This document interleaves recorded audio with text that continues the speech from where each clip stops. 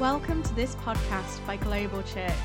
We are a church planting movement wanting to reach cities from here to everywhere, one to everyone. If you want to find out more information, check out our website on www.globalchurch.co.uk. Have you had a good week? Yeah, good. I didn't. So let me tell you about that. So this week, Vic went away with the kids. She went to Norfolk. And initially, when that kind of thing's happening, I always think, like, amazing, the house to myself, going to get loads done, be super productive.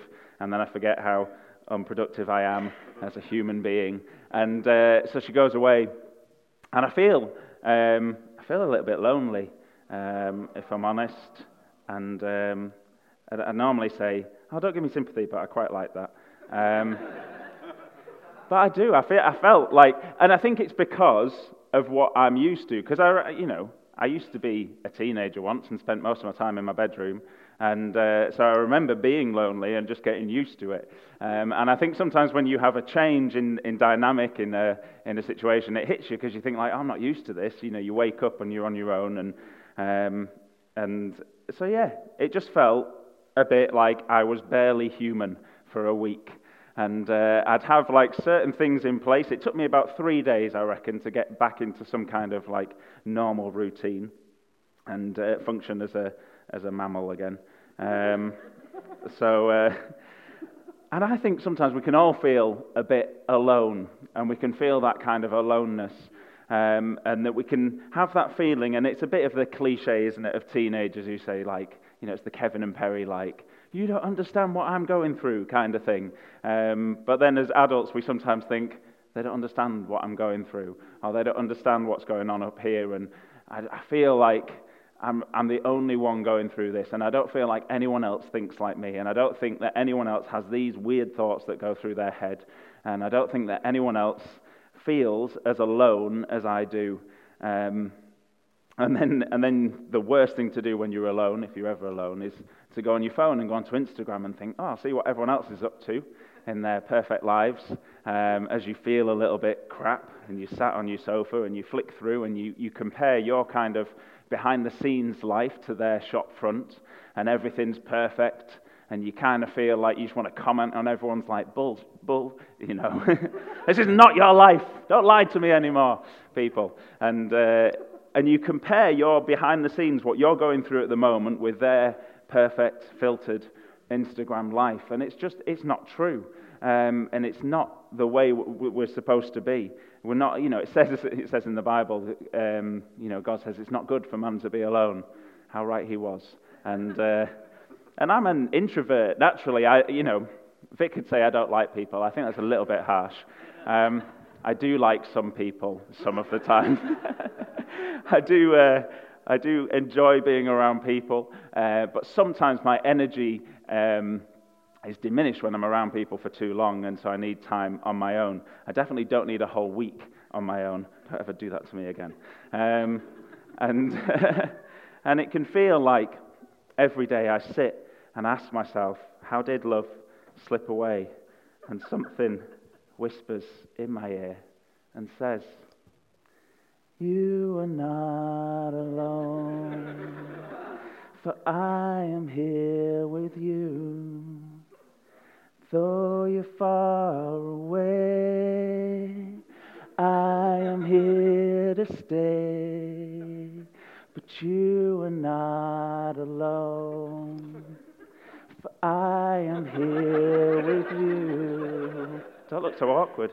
Though we're far apart, you're always in my heart. You are not alone. No, I'm done. My first point. Oh, thanks. I haven't been practicing that all week at all. My first point this morning is this, and I want us to say it together, and the reason I want us to say some stuff this morning is because when you speak it out, it becomes more true to you. And if I speak it out, it becomes true to me, but I don't want you missing out on what can be true to you. And so my first point this morning is I am not alone. So if I say it and then you repeat it, I think that's probably the best way of doing it, because sometimes when you say, well, say it after 3, you think, do I say it on 3? Do I say it after 3? How much of a gap do I leave? I am not alone. Good. Now let's say it like we mean it. I am not alone. Good. I like participation.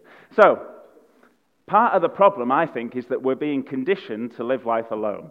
And I think that, and this isn't a conspiracy theory, but it's more like where society's going. So if you look at like how attached we are to our phones now. I don't have mine on me. I feel a little bit naked. It's upstairs, and there was a phrase. I don't know who said it, so I'll claim it as my own. So when our phones had leads, we were free. Now our phones are free. We have leads. And we feel attached, and like I say, the worst thing to do when you're alone is to pick up your phone. My automatic response when I feel alone is to grab my 6-inch screen. And we zone in on the 6-inch screen. Online shopping, that kind of like, you don't have to go to the shop and buy stuff now. You can sit on your own, and you can order all your stuff, and then someone will come and deliver it to your house. And even if you're at that point where you think, I don't even want to speak to the delivery person, you can get it delivered to one of those like Moggy, whatever the lockers are called, around the city, and you can go and you can just type in your number, take your thing and go. Or if you go into a shop, now you can do all your shopping, and then you can go to the till where somebody is paid to then put through your things through the till, or you can think, no, I know you're paid to do this, and that is your service to me, but in fact I'm going to do it myself at the self-service checkouts, because then I don't have to talk to anybody. Yeah, I felt like this week. I went into the shop and thought, good, I don't have to talk to anyone. That's how bad we are as people, is that we designed now not to talk to each other. We're designed to, social media is like the most unsocial thing out there, ironically, because we can like and we can comment, but we don't interact with each other, and we don't talk to each other. And there was a study done recently on top NBA players in America, so the basketball players in America, who are on millions of dollars, and they've got loads of stuff, and they're highly rated by lots of people. And there was a study done into this team as to why they're so depressed. And the reason is that at halftime they'd check their phones, and they'd go on social media, and people, I'm presuming, would then tweet them with, oh, that wasn't that good, or this was amazing, or whatever. And this is the thing, like, I don't know if you've ever done this, but when you're on social media and you see someone famous put out a post and so they have like hundreds of comments, I think, oh, I'll look at the comments. And then all the ones that are like, you're amazing, you're the best thing ever, blah, blah, blah, and you just flick through those and you look for the negative one. And we're drawn to negativity, and we want to see what kind of negative stuff people come out with. And it's bizarre. I was at Hillsong Conference a few weeks ago, and my main memory, right, from Hillsong Conference wasn't any of the talks, it wasn't the worship, it was amazing. But it was a conversation I had with them. We were sat, we'd drunk about a bottle of red wine at this point.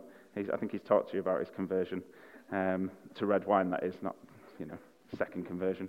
And we were having a conversation. It was about 2 o'clock in the morning, and we were just talking, and I was saying to him, like, how I think, mate, you're amazing. Like, the way you connect with people, the way you talk to people, the way you engage with people, your stories are incredible. And he was like, it's funny, because I think the same thing about you. Because I was saying to him, like, I can't do what you do. I think you're brilliant at this. And then he was saying, but that's what I think about you, Sam. And when you talk, and it's amazing, and all this kind of stuff. And I was like, that's incredible. I never thought that he thought that about me. I always just thought, she's amazing and stuff. And it was that conversation of realizing that, like, what my struggle was his struggle, and what I was going through, he was going through. And it's moments like that when you have conversations with people and you realize you're not alone. There's a great verse in the Bible. It's kind of my main one for today. It's 1 Peter 5, 7-9. And it says this. It says, give all your worries and cares to God, for he cares about you. If nothing else, that in itself is amazing. And then it says, stay alert. Watch out for your great enemy, the devil. He prowls around like a roaring lion, looking for someone to devour. And you can read that and you think, like, that sounds a bit weird, but it's how the devil works, is that he gets into your head. He plays mind games with you. He makes you think that you're alone. He makes you think that you're the only person going through this struggle right now. And also, he makes you think that your struggle is just for you. that you shouldn't tell other people about it because you'll waste their time. They're too busy for you. They've got too much stuff on in their life that why would they be bothered with your struggles? And it says he prowls around like a roaring lion looking for someone to devour. Stand firm against him and be strong in your faith. And this is the key bit that really stuck with me. It says, remember that your family of believers all over the world is going through the same kind of suffering you are. And I've read that before and I've missed it, but I've thought, yeah, other people are going through what I'm going through. And you can look at anxiety and stress on different levels, but your 1 to 10 is it may be different from somebody else's 1 to 10, and I get that, but they've still got a 1 to 10. So when you're at your 10 and you're at your most kind of anxious and stressed and worried about stuff, that you can share that with somebody else and they get it because they've got their own 1 to 10. And they know what their 10 feels like and they can see that you're at your 10. And so I'd say just remember, you're not the only one going through what you're going through. And it can feel very much like you are. It can feel like nobody else. And your situation might be unique. Your situation might be different to other people's. But the feeling and the anxiousness, that's why it says in the Bible, give it to God. Because it's not for you. It's not for you to deal with. It's not for you to worry about. Give it to God. I am not alone. My second point is God loves me. And this is what God wants you to know. And it can sound like, oh, that's a bit cheesy. That's a bit like, the Bible bumper sticker, like honk if you know Jesus loves you. You've probably never seen them before. But, give them a little honk if you see them. It'll make them feel good. And, that this kind of love that God has for you isn't, because we read that and, Dave's talked about it before, there's different meanings for the word love in the Bible. And we can read it and think like, oh, yeah, that's nice. Or you can think, oh, is that kind of mushy kind of love that you get on Valentine's cards where it's like, oh, I love you, you're the best thing ever, I love you to the moon and back, and we've been dating 2 weeks, and it's amazing. And it's not the kind of verbal love that your best mate gives you, when they've had too much to drink. It's like, I love you, mate, you're the best thing ever. And it's only done in drink. But God's love for us is demonstrated. It's proven. It's not made up. It's solid. It's not wishy-washy. Now, I remember as a teenager, my best mate at the time, we'd say stuff to each other and we'd proper think we were gangsters because we lived in York and we were very white. And I remember we'd listen to all the hip hop music, and so we bought a bottle of Hennessy. If you've heard of Hennessy, it's in a lot of rap songs. And we thought, this is mint. We've got a bottle of Hennessy. We're about 14, 15, and we tried it. Like, this is disgusting. These guys, they need to learn about like Smirnoff Ice because it tastes way better. But I remember that we'd have these kind of conversations with each other. It's like, mate, I'd take a bullet for you. And you think, living in New York's a pretty safe promise to make. Like, it's never going to happen. And then he moved to Nottingham, and I was like, oh, that could happen there. I'll stay clear. I'll leave you to it. And you may have friends like that now that you think, yeah, they'd give their life for me. They'd give the right arm for me, all that kind of stuff. But Jesus didn't take a bullet for you, but he did take 39 lashes that opened up his back. He took a crown of thorns that pierced his skull so blood poured down his head. And he took 3 nails. I love you, I love you, I love you.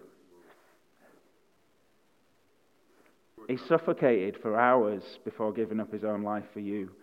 And this is truth. This wasn't made up. This wasn't like written as a fairy tale. It's documented proof that Jesus went through this for you. And he did that for you. And his love doesn't even stop there. It continues now. As you give your life to Christ, you experience his love, and you can experience it more and more every day. And it can feel like, but I'm not worth it. But you are.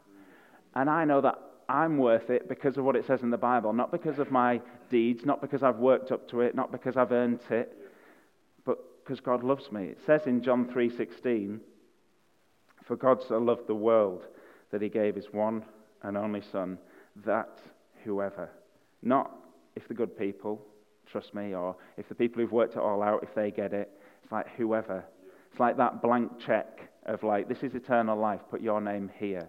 That whoever believes in him shall not perish but have eternal life.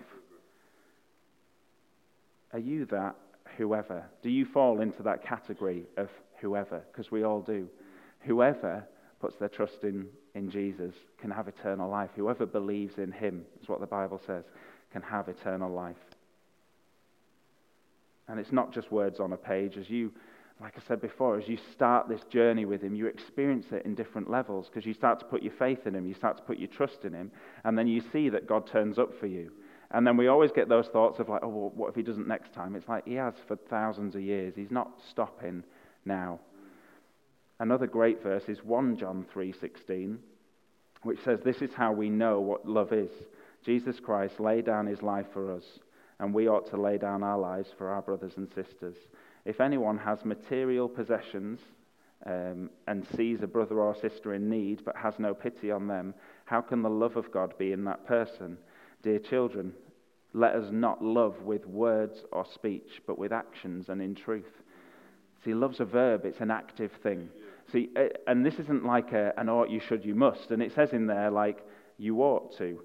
But that's in response to what God's done for us.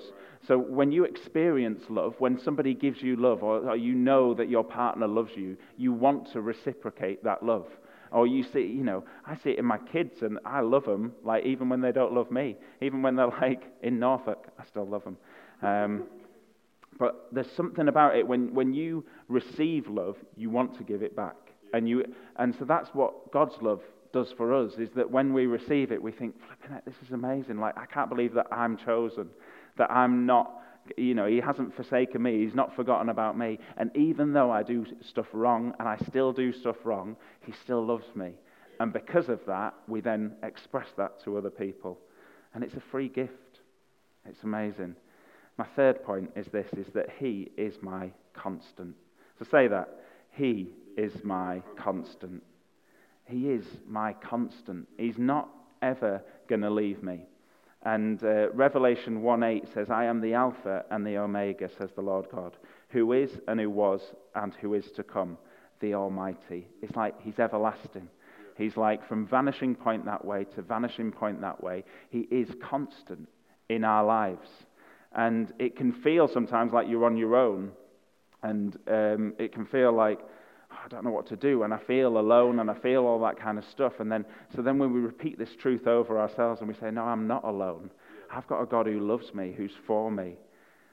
And it's great to have people around you like that as well, and you'll experience that when, if you've had a good upbringing, maybe, if your mum and dad loved you. And I say that because I know that some people don't have that. And then it's difficult to then connect with a God who loves you unconditionally, who doesn't hold stuff against you, who doesn't treat you badly, who wants the best for you constantly.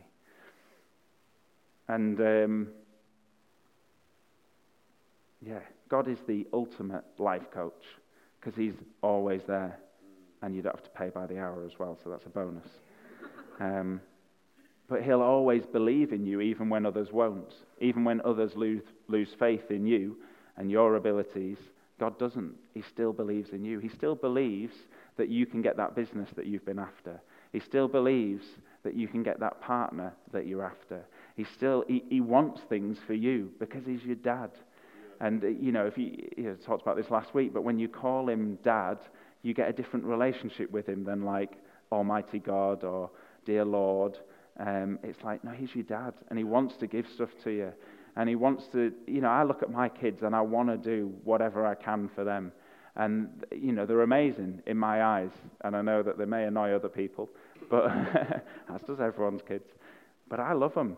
And I want the best for them. I want them to do well in life.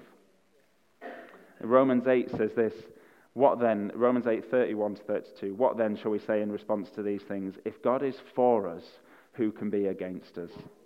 He who did not spare his own son, but gave him up for us all, how will he not also, along with him, graciously give us all things? Like, God wants to give you things, and he wants what's best for you.